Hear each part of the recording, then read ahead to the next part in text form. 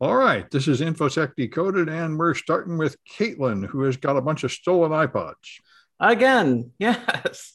So there were a bunch of iPods that were sent to schools and they were earmarked for Native American students. And a school employee stole 3,000 of them, according to The Verge, and this article is written by Sean Hollister, AKA Starfire 2258. And we've actually seen his articles before on this channel. And so what happened? So there was um, uh, this person, she ran a program teaching Native Americans how to read, and they had iPods to do that.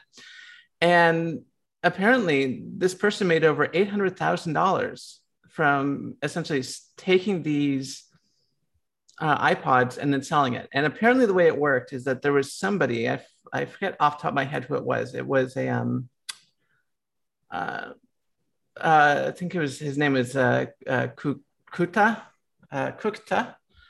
Basically, what this person would do was they would like steal packages from like FedEx trailers, try to figure out which ones, or yeah, from FedEx packages, try to figure out which ones might contain high value items, and then try to sell it on like the black market here in the United States.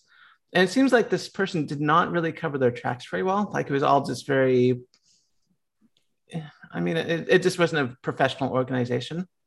It occurs to me if you were really good at this and you really covered your tracks, like if you, for example, were to sell these iPods in another country instead of just next door in your county, they probably would have gotten away with this, but they were just kind of sloppy and kind of an amateurish operation. So, Sounds like they were just sitting around unused. What good is an iPod for teaching reading? It just makes sound, right? no, so these iPods are pretty much like small iPhones Oh, without 3G or 4G or 5G, whatever we're on now, one of the Gs. okay. So it makes a little bit more sense. Yeah.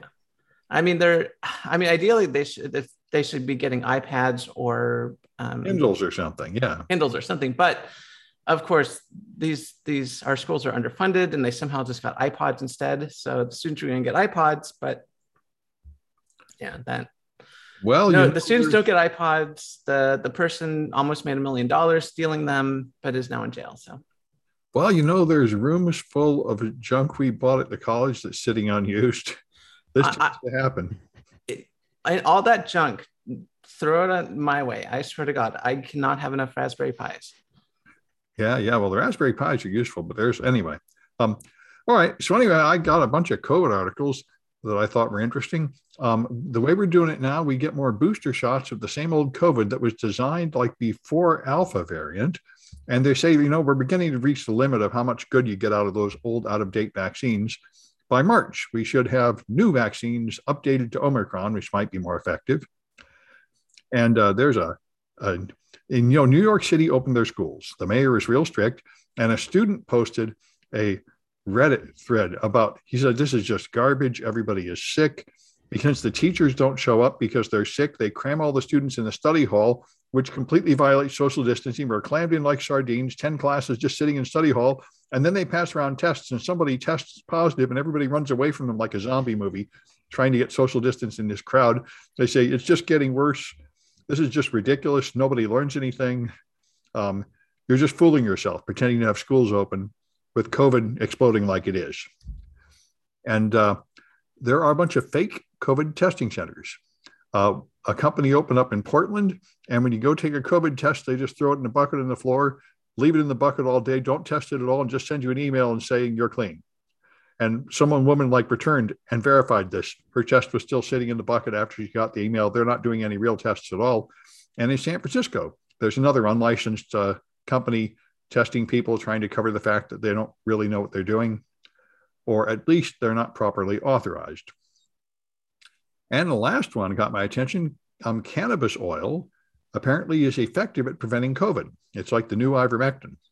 And it's not the weed that gets you high, it's the other stuff, the hemp seed. So I went to Whole Foods and got some hemp seed. Apparently, if you eat that stuff, hemp seed or hemp oil, one of those things, it will protect you more against COVID and help treat it if you get it, they say.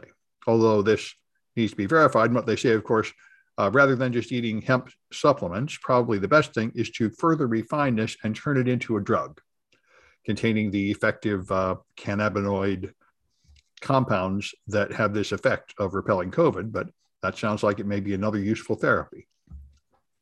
Anyway, and then we got Max with Kazakhstan. Yes. So I have a funny story. It's why I wanted to come on here today. Has anyone watched the Bitcoin or Ethereum prices in the recent week? Yeah, they've been falling. Well, they've been falling for about a month. Yep. Yeah, they've been falling pretty consistently. There was this one big dip last week. Then there's a pretty funny story behind probably why that happened. So a while ago, China used to be the largest country in the world for crypto miners. Most of the crypto miners in the world were there. Then China cracked down on that, and then they're like, "Oh, where do we go?" So a lot of them moved to this small Middle Eastern country called Kazakhstan because it had low energy prices, made a lot of profit. And great success. Yeah, great success, except they failed to take into account political instability. There were riots or violent protests, I believe, in Kazakhstan surrounding raises in gas prices. So the government was like, okay, no more internet.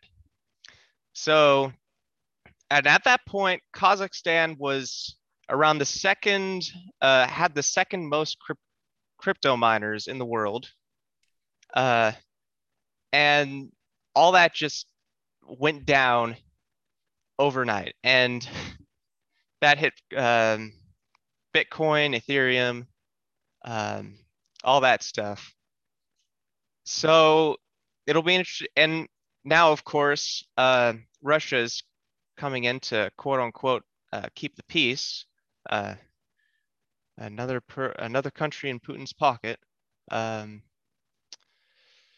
And I wonder what the crypto miners will do now. Well, supposedly when some of the miners shut down, that shouldn't affect the price, not in the long run, because the difficulty will just be adjusted. But anyway, it's yeah. I remember when I went to a cryptocurrency conference, a blockchain conference about 5 years ago at City College. I didn't even know what was happening at the blockchain conference. I went in, it was all scams, 100%. The first guy grabbed me, let me tell you what we're doing. We got this land in some war-torn country in Central Africa, and Yahoo's moving there and Google's moving there. Everyone's going there to escape American taxes. And I'm like, they are? I said, are there like electricity and roads and airports and internet? He said, well, we're working on all that. And that'll come. And by the way, we don't really have the land yet, but what we need is for you to invest. And I'm like, are people actually buying into this? But all the pitches were like that, just completely bogus crap. Anyway, and that's the cryptocurrency space. There are some real projects, but a ridiculous amount of scams. Anyway, all right, then Caitlin's got Google and Sonos, which sounds pretty awful. It is awful. And this has been an ongoing problem with the tech industry for almost a decade now, probably more than a decade, but it's become a real big issue in recent years. Basically, what happened is that Google apparently copied Sonos in a big way. They took their patents or copied their patented technology and made their own sort of speaker devices. So Sonos is a speaker company, and so is Google now, apparently. And so there's this article on TechCrunch by Adam Massoff talking about how, so Google just stole Sonos's intellectual property. And if you're a small company and you steal someone's intellectual property, you basically just get sued and go out of business. And you shouldn't be doing that in the first place. But if you're big like Google, you can just use your fleet of lawyers to just be like, nope, we're just going to steal it now. It used to be that tech companies would just sort of steal, or not steal. So they would buy up companies that they would want their IPs from.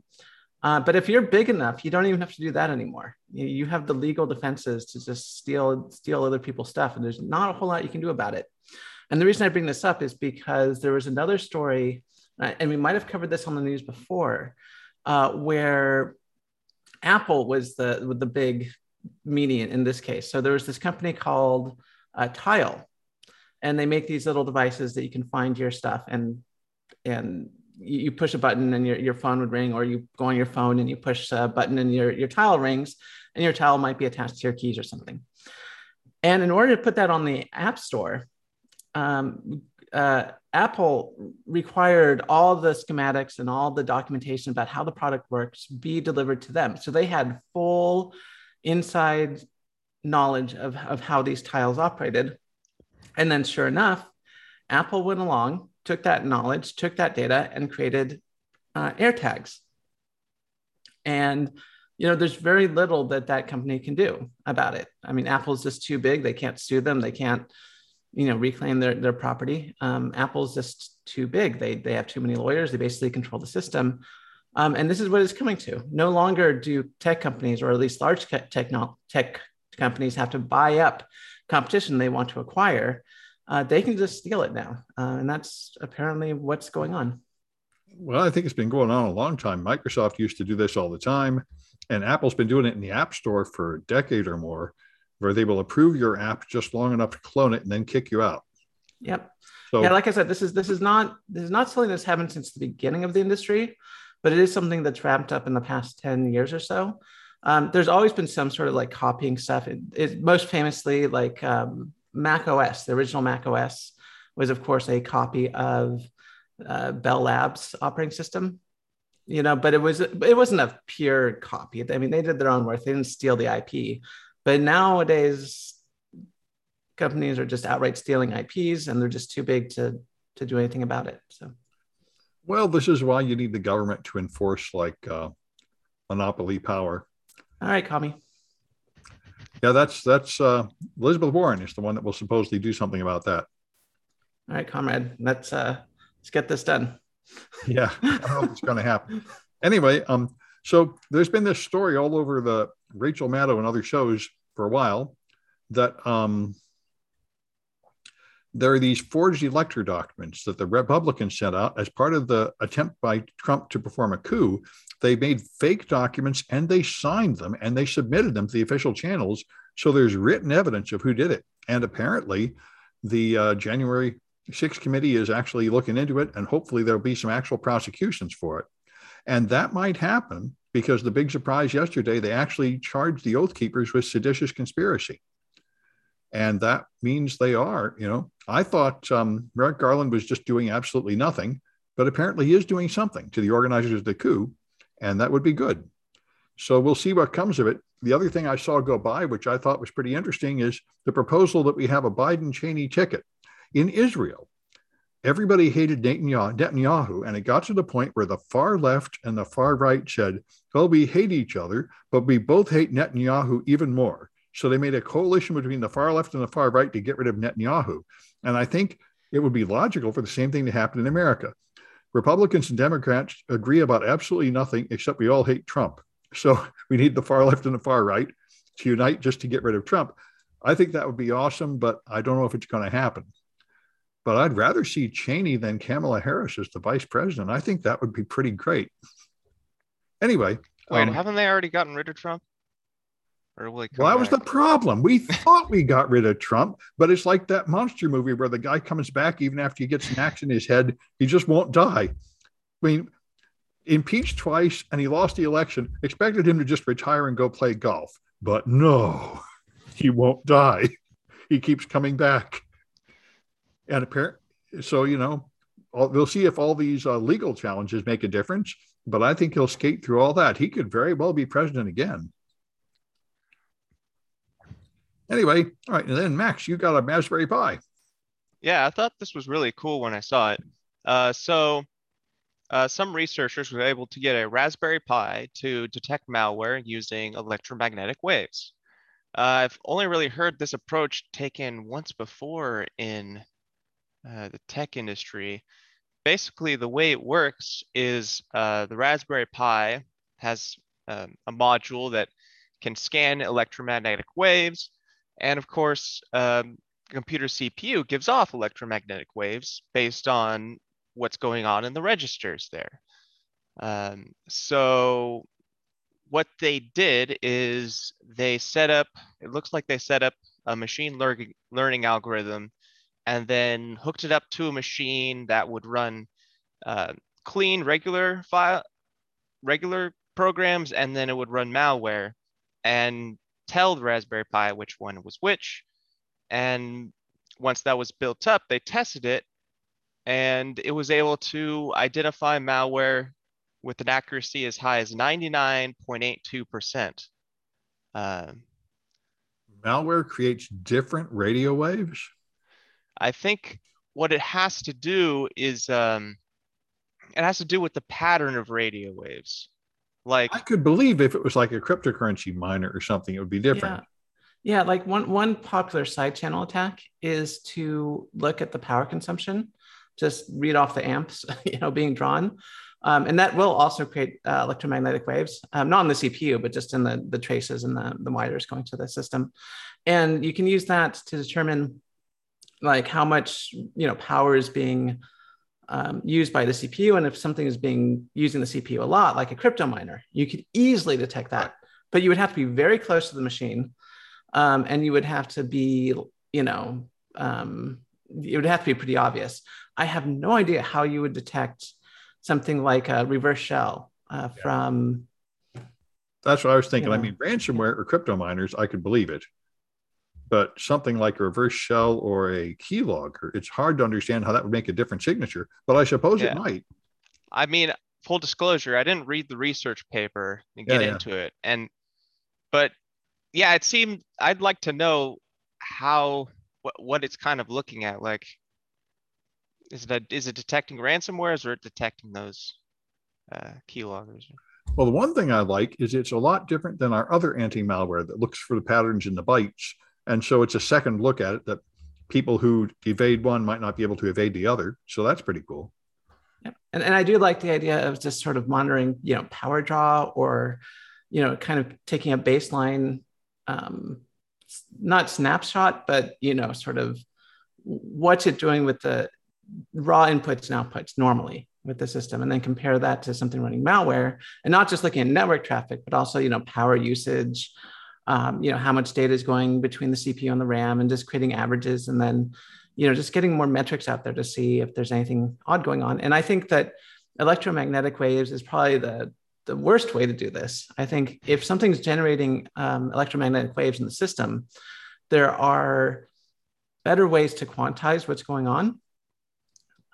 Like most of the radio waves are not coming from the CPU itself. It's going to be coming from like the traces.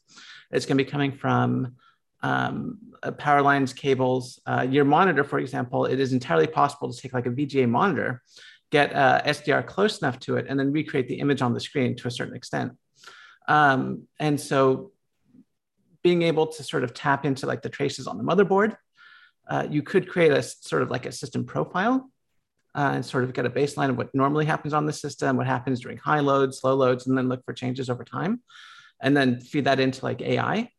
I mean, that could be another way to look for malware. But then again, an update to the operating system could completely mess up your metrics. So, yeah, well, I like the idea of anomaly detection. It does make sense. Just look for anything funny going on the machine. Kalen, it sounds like you should do a project of your own here. I should if I had time. My gosh. Well, this is a thing I've noticed. We live in a wonderful place where there's so many good things to do. We can't do them all. This is a pretty good thing. That's a good point. Yeah. There's a time when I couldn't find anything good to do, and that was worse. This is better. And the thing is too, once if I've had this idea, someone else had the idea before, written up many papers about it.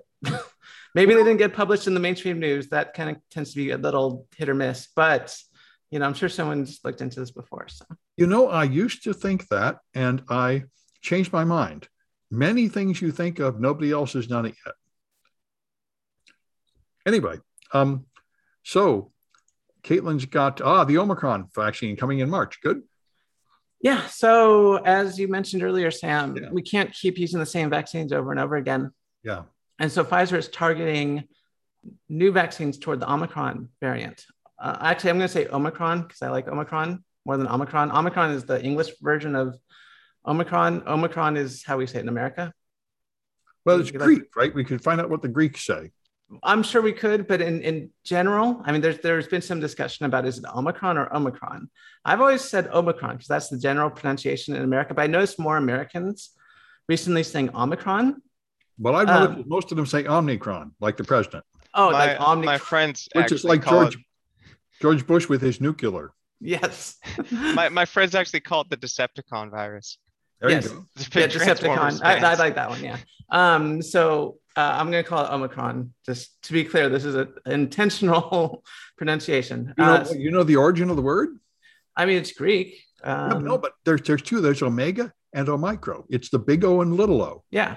Well, I didn't know that. I thought that was pretty cool. Anyway. Yeah. And it's the end of the alphabet in Greek. Omega is the end. Anyway, not Z or Z. So that's what we have to look forward to is the Omega virus. Yes, that's the Omega virus. For. That will be the big one. Okay, anyway. So now that we're done talking about Omicron, the history of the Greek letter, let's talk a little bit more about the new vaccines that are coming out. So Pfizer has said, yeah, we can't keep pushing out the same one, so we're going to push out new ones. And apparently this article, according to CBS News and Megan Cerullo, talks about how the idea is to every 300 to get a new product out after 100 days. So the original variant of the vaccine took about a year to fully get to market. That was because it was an untested idea. They had to go through various testing, but fabricating it was very quick. Essentially, we have 3D printers of a sort that can produce chains of RNA, which is what the vaccine is essentially made by. And you can easily update the code or the machines to print out new vaccines based on new variants. And the idea is to perhaps get new vaccines out on the market after 100 days of being first developed. So that will be a huge boon to our efforts in eliminating any new strains that pop up, and a giant leap forward in vaccine technology. Yeah, absolutely. Anyway, this one I got as a Twitter thread, which I thought was amazing. They went in Los Angeles.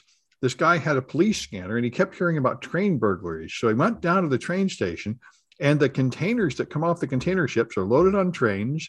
And when the train slows down, people jump up on the train and cut the lock and open it and just start stealing the packages.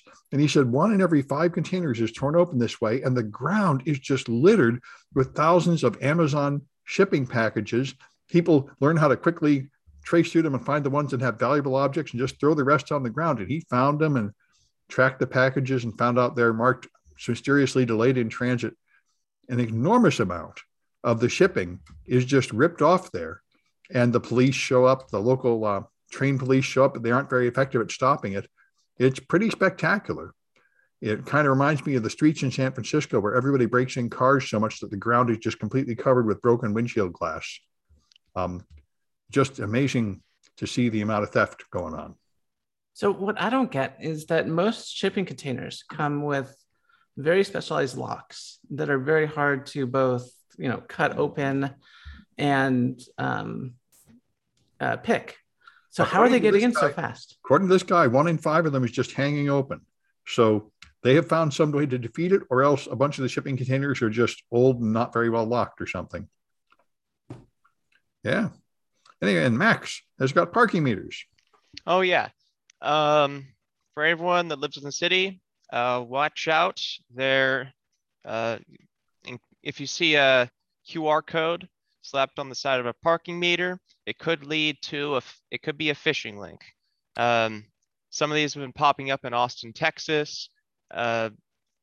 Someone just came by, slapped a QR code on these parking meters. It said that takes to a website that says, "Pay for parking here. Enter your credit card information." And you enter that, and it doesn't go to the city.